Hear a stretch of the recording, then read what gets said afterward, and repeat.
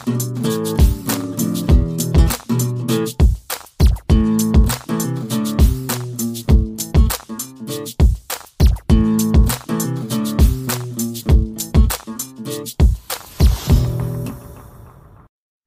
two, one. Hello, brothers and sisters. It is the Remnant Warrior here from Kingdom Productions and Publishing. And I just want to welcome all of you who don't already watch this channel on a regular basis. I want to let you know that we upload new content several times a week, but at least every week. So you don't want to miss out when we upload something new. Thank you all in advance for your subscription. I love each and every one of you. Until next time, God bless you all.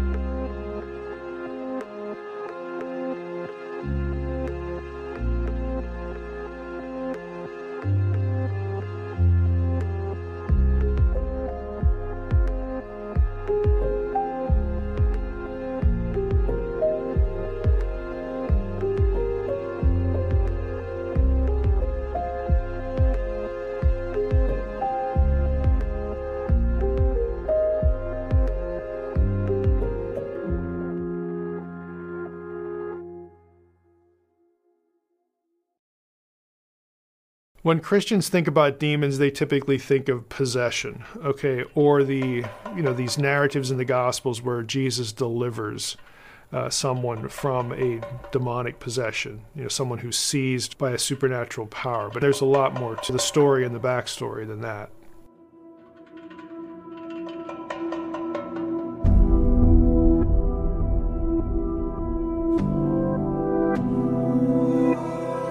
There's this sort of creeping suspicion or creeping narrative that says, well, we really don't believe in these things. Those possession accounts in the Gospels, those are really just psychological conditions and, other health problems. And it's like, okay, there are a couple that, could go either way with that. But, Jesus doesn't command a brain or, abnormality to go into a herd of pigs over the edge, into the sea.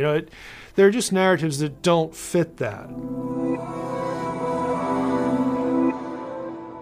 When it comes to the spiritual world, we are forced to use the language of our own experience, things we can process, distance, time, space. And the biblical writers are doing it because, guess what? They're using words that they know and their audience knows. So they're taking things from their world, vocabulary, metaphors, and they're using those things to describe the indescribable.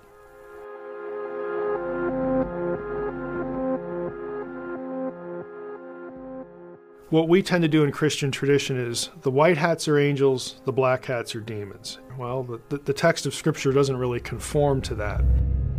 Deuteronomy 32:8-9, when the Most High divided up the nations, when he fixed their boundaries and their borders, he fixed their number according to the number of the sons of God.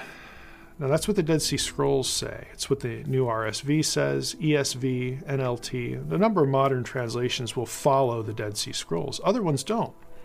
They'll read Sons of Israel instead of Sons of God. And Sons of God is the demonstrably correct reading because of the Dead Sea Scroll material. If you think about the Babel event and say, well, why would God divide up the nations according to these Sons of Israel? That's the traditional reading that a lot of Bibles still have. It doesn't make any sense because Israel didn't exist at the time of Babel. And so people wonder, well, what do we do with that? Well, The real answer is that isn't what the original text actually said. And we wouldn't really know any of that had it not been for the Dead Sea Scrolls. Now, the Septuagint also matters a lot. What the Septuagint sort of does, because it's Greek, is the translators of the Septuagint looked at all of this vocabulary for both good guys and bad guys in the supernatural world. And they more or less made the decision that we're going to call the good guys angeloi, messengers, angels, and we're going to call the bad guys daimonion, demons.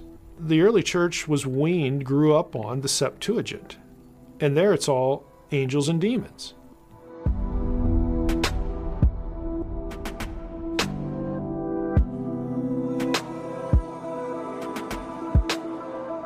Now, there are some terms that we should sort of camp on just a little bit. One of those is Elohim.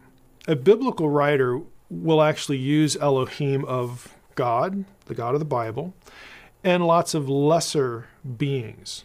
Okay, the gods of the nations. Psalm 82, the members of God's council, his entourage, the heavenly host. It will use Elohim of the disembodied dead in 1 Samuel 28. It will use Elohim of the Shadim in Deuteronomy 32:17, again, which usually gets translated demons, but really is a territorial entity. But however we understand that, it's not the God of Israel. It's something lower, but it's still Elohim. And the reason why that's okay for a biblical writer to do is that Elohim is just a term you would use as a label on anything that by nature is a disembodied member of the spiritual world, good or evil. It's just if you're a disembodied entity and your natural estate is the spiritual world now, you're an Elohim.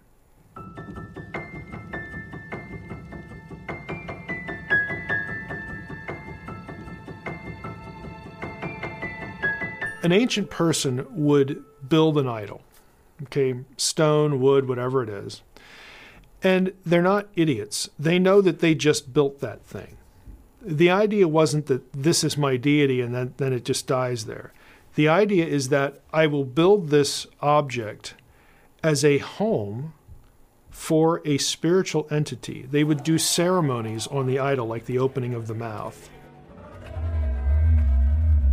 Because opening of the mouth, that means it's alive because it takes in breath and all that kind of stuff, just like someone who's breathing is alive. Well, they would transfer that thinking to this object. They would perform some ritual with the idea that when we open the mouth, the entity, the spirit entity, will come and inhabit the object or attach itself to the object. That's why in ancient texts, when idols were destroyed, people aren't thinking, oh, my God's dead now. No, they're thinking, man, when I get home, I got to build another one.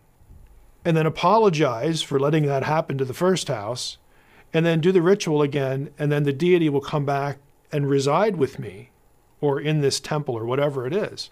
So there's a connection, there's a direct connection between idols and Elohim, gods, in the ancient world.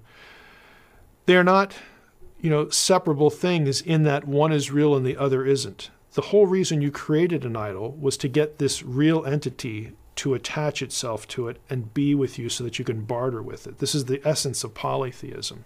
You placate the gods. You believe that you need them on your side to live a good life.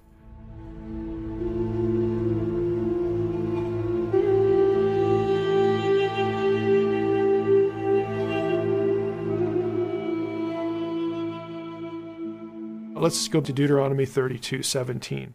The Israelites are accused of not worshiping God, capital G-O-D, but instead worshiping Shadim. And then the next line says, Elohim, that they had not known. So the Shadim are called Elohim in that verse. Now, in the Septuagint, Shadim gets translated as demons, daimonion. Paul quotes that verse, Deuteronomy 32:17 and 1 Corinthians 10:21 and 22, when he warns the Corinthians about not eating meat that had been sacrificed to demons. Now here's the question. For all of you who want to say, oh, it's just idols, they're just objects of stone or whatever, and they don't have real entities behind them, why would Paul care then? Are you saying that Paul didn't believe that demons were real? I'm sorry, but Paul did. Okay, Paul quotes this passage using Elohim of these other entities that certainly did have idols made for them. In the biblical worldview, these were real entities that mattered because they were hostile and could lead people astray away from the true God.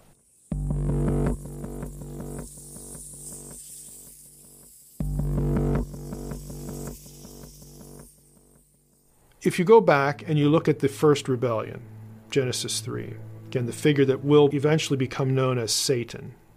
The word Satan in Hebrew is not in Genesis 3. The serpent is never actually called Satan in the Hebrew Bible, in the whole Old Testament. This is how it works in the Old Testament.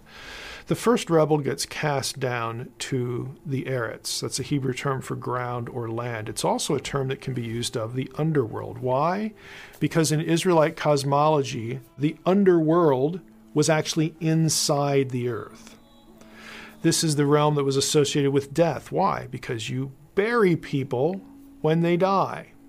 And the being who's in charge of this, or who's the cause of all this, is this figure from Genesis 3 who has been cast down to this place. Instead of being like the Most High or above the stars of God, no, now you're going to be like beneath the feet of mortals, the ones that you sought to lead astray and destroy.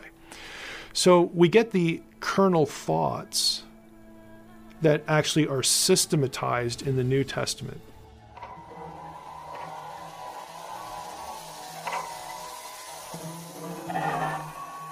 One of the things that comes up a lot is what's going on in the bad place. Okay? Because you get prohibitions, like in Deuteronomy 18 is a passage that a lot of people are familiar with, that forbids certain practices that involve contact with the other side. For instance, Deuteronomy 18 very clearly forbids necromancy. You don't contact the dead, whether the dead is disembodied human dead or spirit beings who are just in the realm of the dead. You don't do that. There are some logical questions, even from that just one point. Would God really give commands to not do something that you couldn't do? I mean, do we have a command, thou shalt not flap your arms and fly? Well, I'm good with that one. I'll never break that one. No, the whole logic of commands is that God commands things that are within the purview of human capability, that they actually would work. There are supernatural intelligences that are not friendly, that would just love to manipulate you and destroy you. And so what God is saying is, look, you don't do these certain things because these are rituals or habits or gestures of solicitation to other intelligences that, yeah, that will work. And it's not the point that God is a killjoy. He doesn't want you to know what's going to happen. He doesn't want you to know this particular, point of knowledge. The whole point of these kinds of prohibitions are, if you sort of get sucked into the spirit world on the dark side, or you traverse into it, you don't know what you're getting. It's not your realm. Don't think you know what you're encountering, what you're being told. You don't have any feel for this space over here.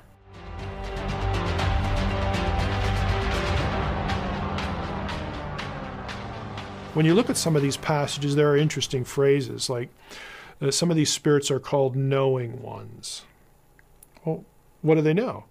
Well, they know lots of things because they've been around a whole lot longer than you have. They've seen what happens to people, to human civilization. They know what happens in the spiritual world. I mean, their knowledge base is a whole lot bigger than yours. And they can deceive you with that knowledge. Don't listen to them.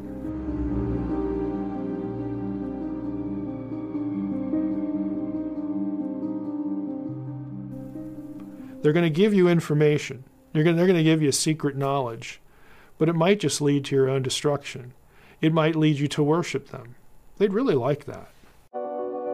Being worshipped, being followed, being obeyed is appealing to supernatural beings in rebellion because it's a way to subtract glory and worship from God, who is their adversary, and also to empower them in such a way that you, who they want disposed of anyway, you make yourself more vulnerable to that.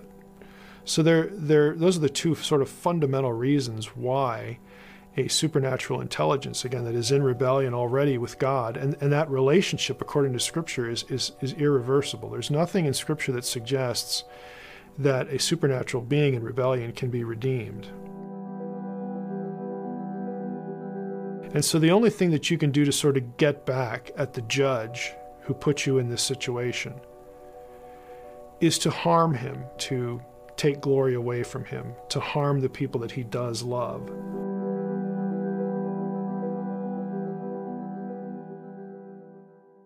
When it comes to the second rebellion, the Genesis 6 episode, I think we need to sort of see again in a different way how this sort of plays into New Testament theology.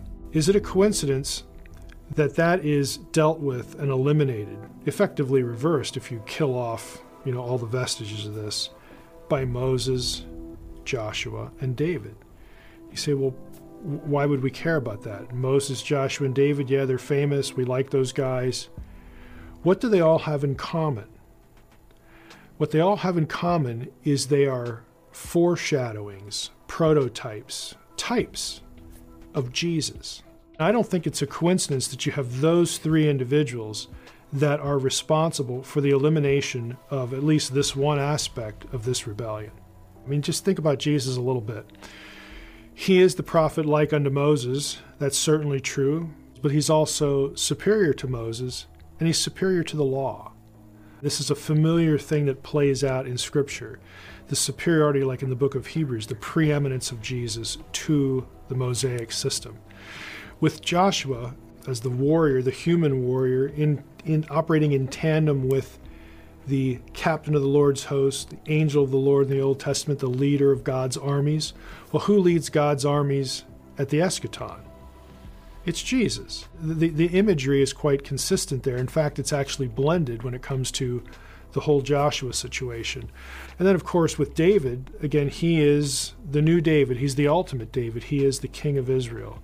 He is the king of all the nations. So you get these passages in the prophets that talk really oddly about someone descending from David, ruling over a kingdom that includes Gentiles.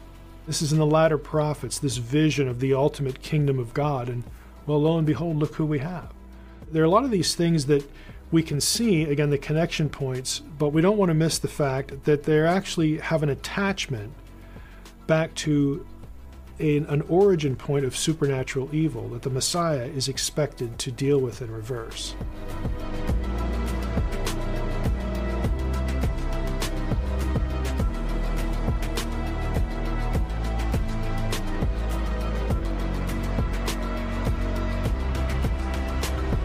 One of the obvious items that comes up when I talk about the Deuteronomy 32 worldview is what scholars typically refer to as cosmic geography.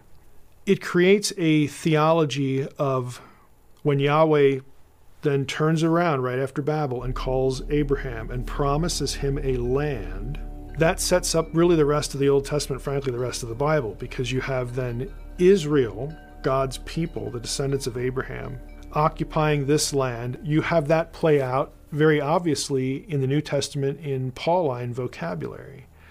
Now, Paul does use the word demons occasionally, but most of the time he talks about the powers of darkness. It's with terms like principalities, powers, rulers, thrones, dominions, authorities. And what they have in common is their terms of geographical dominion. And so Paul is getting his theology from this Old Testament stuff. And they're different than demons, but again, they have a common enemy. They're evil. They're all, part of the panoply of the powers of darkness. But the whole notion of attachment to specific regions and places is what's going on here. So you get these stories, Naaman the leper. Why does Naaman ask for dirt? It's because he knows that Yahweh is attached to this place. He's going to go back home to Syria. He's going to go back home and do his job, but he needs geography. He needs dirt on which to sacrifice and worship the true God.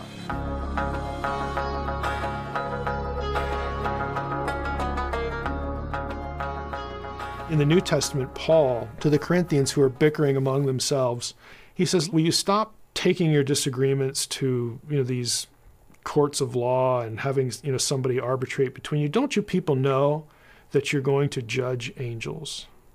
In Revelation 2 and Revelation 3, Jesus himself says, to the one that overcomes, I will put him over the nations. Well, who's over the nations now? It's the gods in rebellion from Deuteronomy 32. They are going to be displaced and replaced in the new Eden, the new earth, which is the final state, by believers. In other words, the new children of God replace the old children of God who are in rebellion. We are going to judge them.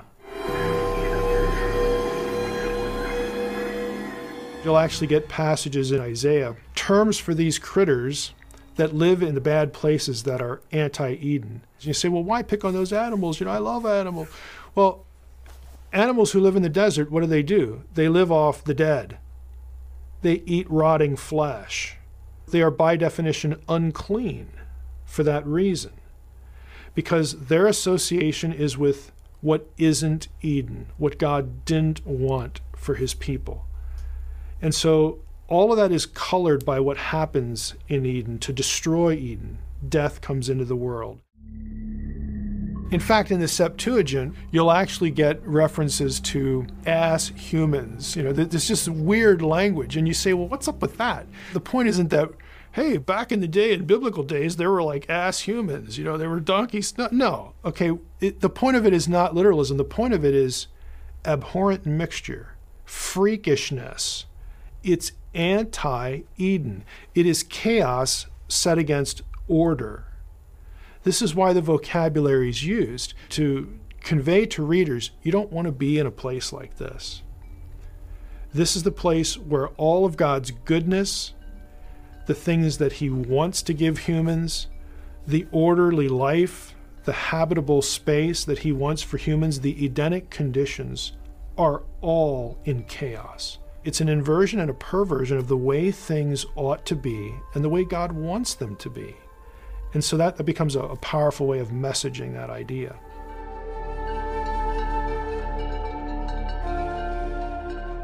A lot of this vocabulary and language and the way supernatural rebellion is just described generally and broadly speaking chaos metaphors, a lot of it is traceable and derivative from Babylon. Babylon was a bad place because this is where the earthly attempt to kickstart Eden, this is where it died.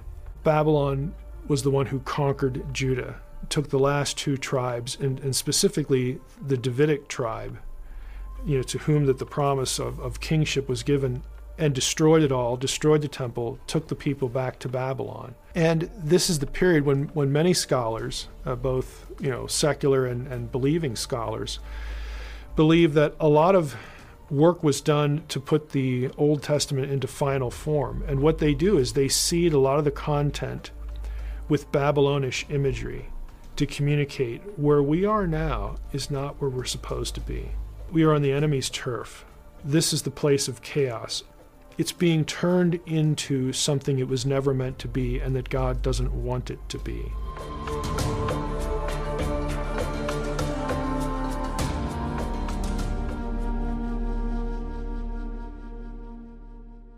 When it comes to the world of the powers of darkness, there are certain things that are just on the table.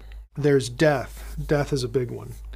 There is disorder or chaos. Those things are 180 degrees removed from the world God created for the human family that he wanted at the very beginning. They are anti-Eden. Now things accrue to that. There will be agents of death. There will be agents of disorder, these supernatural beings. Their activity is going to get described through either vocabulary or symbol or metaphor. Leviathan was a very familiar symbol in the ancient world, not just in Israel and Canaan, but just broadly. This great dragon of the sea as being a metaphor for chaos. The dragon lives in the sea. The sea is a place that was feared. Why? Because you can't live in it. If you try to go live in the water, you're going to die. Okay? It's threatening. It's unpredictable. It can be calm one minute, and the next minute, it's going to take your life. The things that live in it are foreign to you because you live on the land. You're used to seeing the creatures there. But when you're out on a boat for a long period of time, you're going to see things that you've never seen before, and you don't really know how to process them.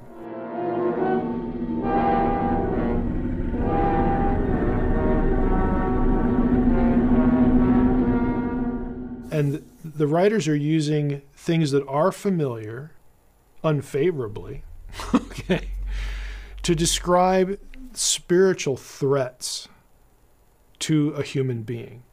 Again, it's a very simple strategy, and when you really think about it, it's very effective.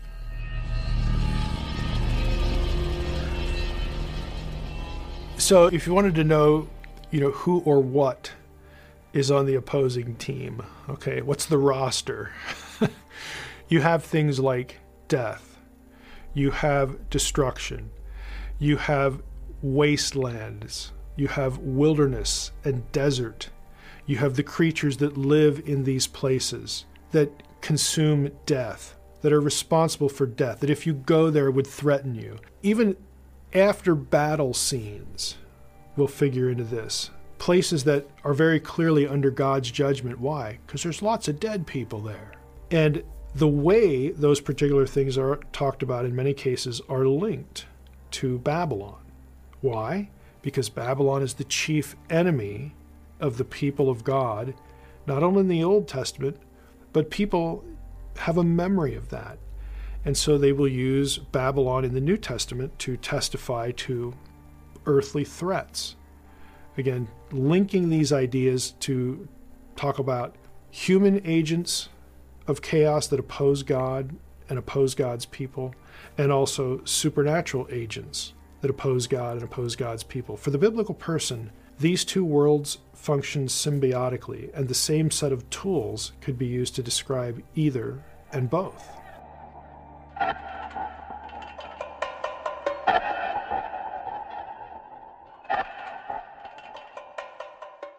Well, when you talk about the powers of darkness, you have to devote some attention to Satan. Let's talk about Satan.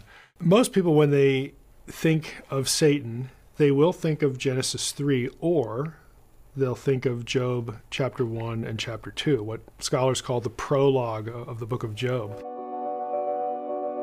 So we have a meeting, a divine council meeting. The sons of God are assembled, and then in English Bibles, Satan, capital S, shows up.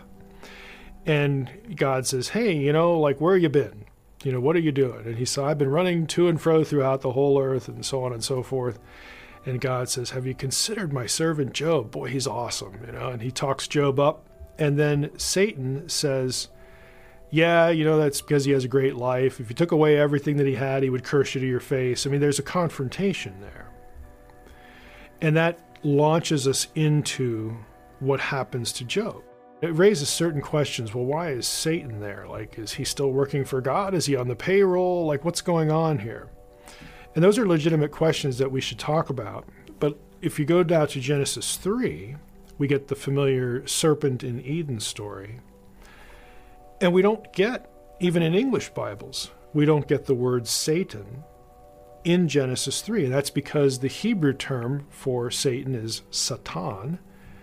It doesn't show up in Genesis 3. It's never used. In fact, you never get the term Satan applied to the serpent, Nachash, that's the Hebrew term for serpent in Genesis 3. You never get those two terms married to each other in the Old Testament, speaking of Eden.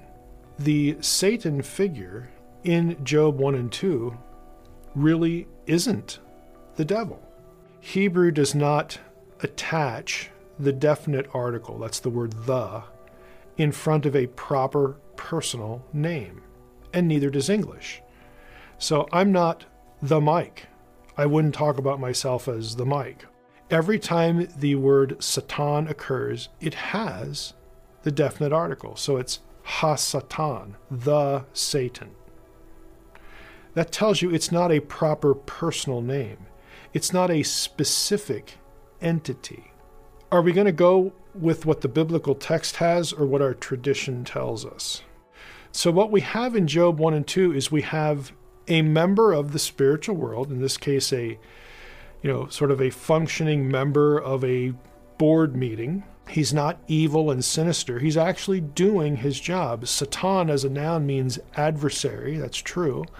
But it could also mean something like challenger or someone who looks around for people who are obeying or disobeying God and then reports on them. The whole point of these metaphorical descriptions is to remind us that God doesn't miss anything. It's all in the memory bank. It's all there. Nothing is overlooked. Where it sort of transitions from I'm doing my job to challenging or becoming adversarial in relation to God is when he questions God's assessment of Job. So he's questioning God's omniscience of the situation. He's also questioning God's integrity. Is God telling us the truth about Job? God says to the Satan, okay, I'll let you do anything to Job that you want to do other than kill him, because we have to keep him alive so that his integrity will become known. And I'm going to let you do whatever you want because I don't want you coming back here and saying, oh yeah, Job would have folded if you'd let me do this. No, do whatever you want. And we'll see who's right. This isn't the devil. So the question is, well, why does this term, Satan, get applied to the serpent of Genesis 3? Well, just think about it. In the Old Testament, this term is never applied to the enemy. As time goes on, in the intertestamental period, it occurred to someone, you know that serpent figure back there? He really was hostile to God and to humanity. He's God's adversary. He stood and opposed God. Let's use the word Satan to describe that dude. And by the time you get to the New Testament, this is 400 or 500 years later, it has become on its own a proper noun. So you get a figure who's named Satan. So you have capital S Satan running around doing stuff, and the New Testament associates that figure with the serpent of Genesis 3.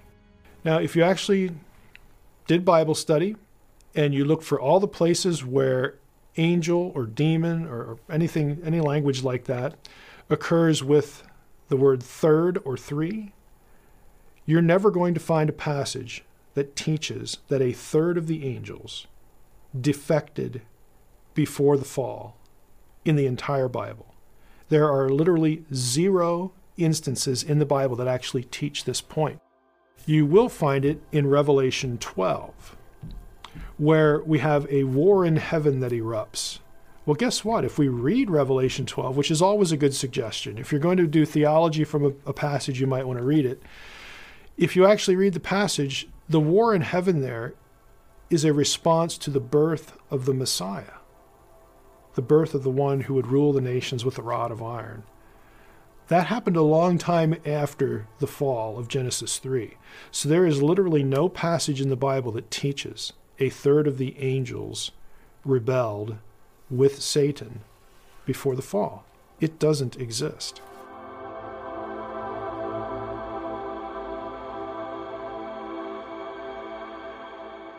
And so if we really think about who this being called Satan was, he is an intelligent, divine being.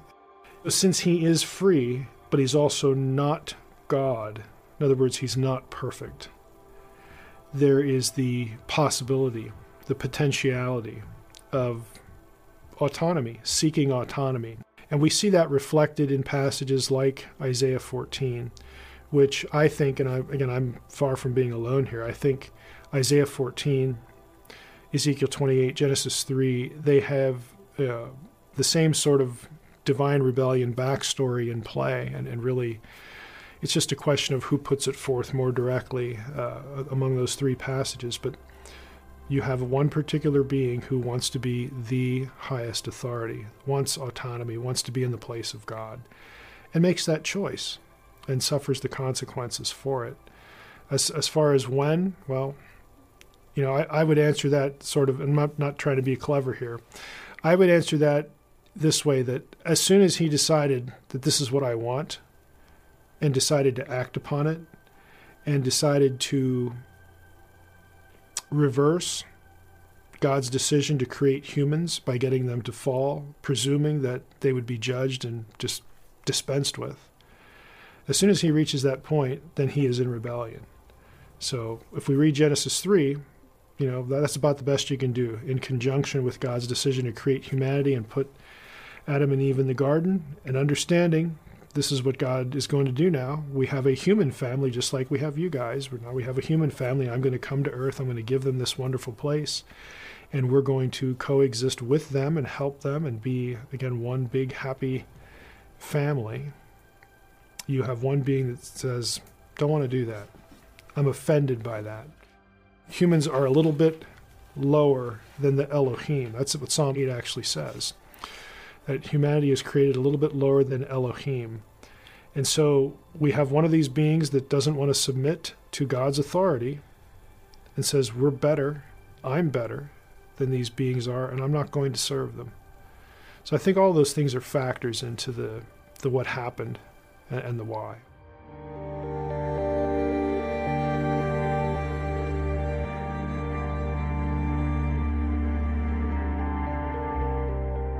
From the time of Augustine forward, we have demythologized, we have stripped away, we have denied that the events of Genesis 6, 1 through 4 are supernatural. We explain away the sons of God episode with the daughters of men. That wasn't the case, for centuries, since it was written on through the intertestamental period.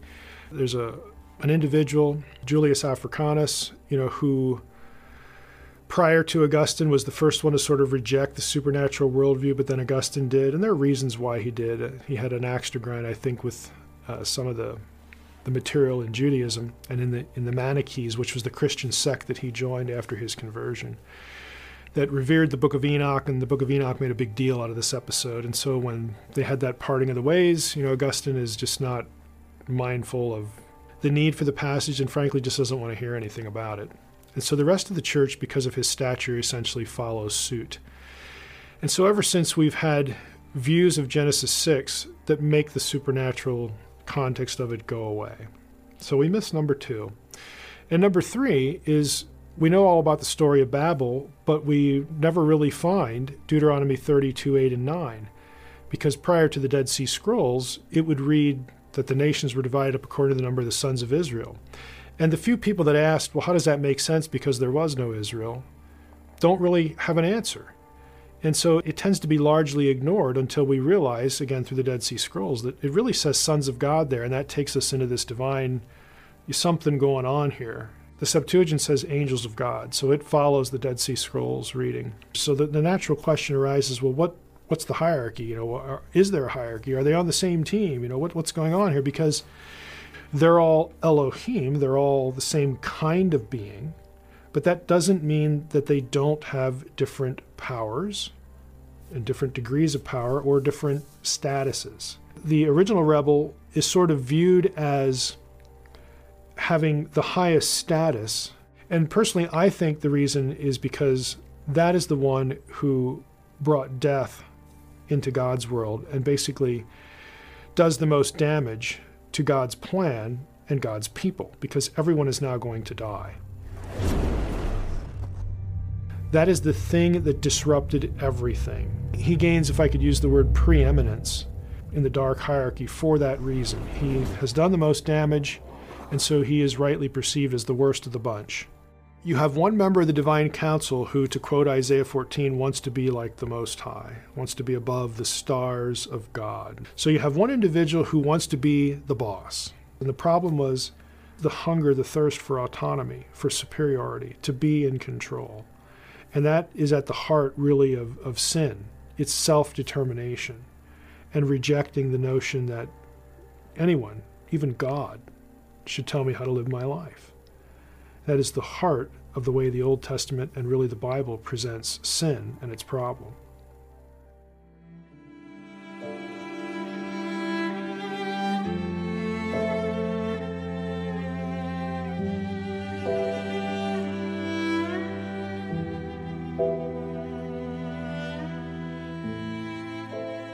I think one of the better questions that I often get is, do these divine rebels, are they still members of God's council? Because they don't go away. They're not obliterated and destroyed. And I think at this point we need to think about a couple of terms here. One is divine council, and the other one is the broader term heavenly host. Okay, if we didn't have rebellion, those two terms would be absolutely overlapping. They'd be absolutely synonymous. But the fact that we do have rebellion, yes, they're still a member of the heavenly host because they're still a member of the spiritual world. That's different than asking and saying, are they members of the divine council? Because the divine council, by definition, in the divine council scenes, are those who assist God in governance. These guys aren't assisting God. They're in opposition. So I don't think that divine rebels are still part of the divine council. They're not on God's payroll. They're not showing up for work on Monday because they don't have a job anymore, okay? So there's a distance there, but nevertheless, they are still members of this thing we broadly call the spiritual world.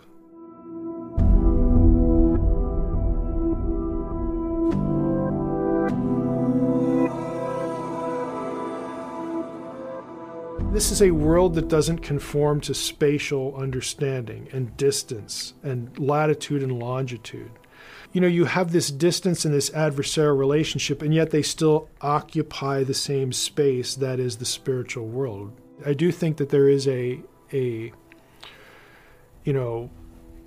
separation, again, between them. I mean, you get indications of these things in Scripture, which I sort of take more along the lines of defining role relationships and limiting, authority and ability. For instance, I don't think it's a mistake that when Jesus sends out disciples initially, he starts his ministry, he starts preaching about the kingdom of God. The kingdom of God is among you. The kingdom of God is here, all that kind of stuff. And then he sends out disciples. It's interesting that he sends out 70 or 72, depending on whether you're using the Septuagint or the traditional Hebrew text, but it's a reference to the nations that were disinherited because that's their number. Up until this point, this being, this entity, Satan, has owned everyone and everything. But I'm here to tell you that if you are a member of the kingdom of God, this being, Satan, has no claim on you at all.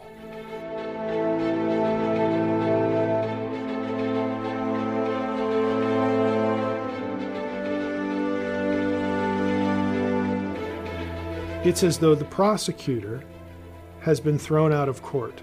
God doesn't need to hear what you've done. He doesn't need to hear why you deserve death. He doesn't need to hear that death is your destiny. If you embrace me as Messiah and you join the kingdom of God, the kingdom of heaven, problem solved. He has no claim on you at all.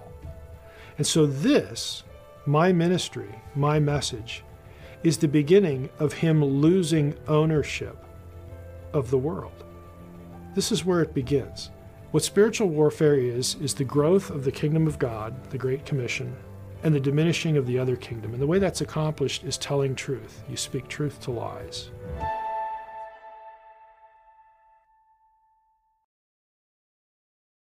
At the end of the day, when we talk about the powers of darkness, and let's be honest, they sort of get most of the stage time when we think about the supernatural world.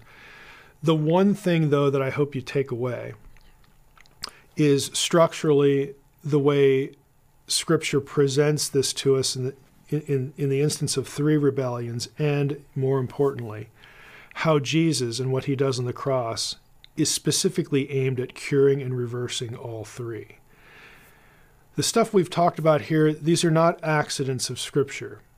These are not things that you more or less have to, make up, these correlations. The correlations are there. They are in the text. The language in the New Testament connects to the language of the Old Testament. This is intentional, it's strategic, it's intelligent. Okay, and so if you have one takeaway, it's to think about what Jesus did in response to not only the problem of our mortality, eternal life, but just how wonderfully and how sort of in an all-encompassing way what Jesus does in the New Testament and how it's talked about covers the gamut of all of these forces of supernatural darkness and what they're about. Not one of them gets missed and nothing gets unaddressed.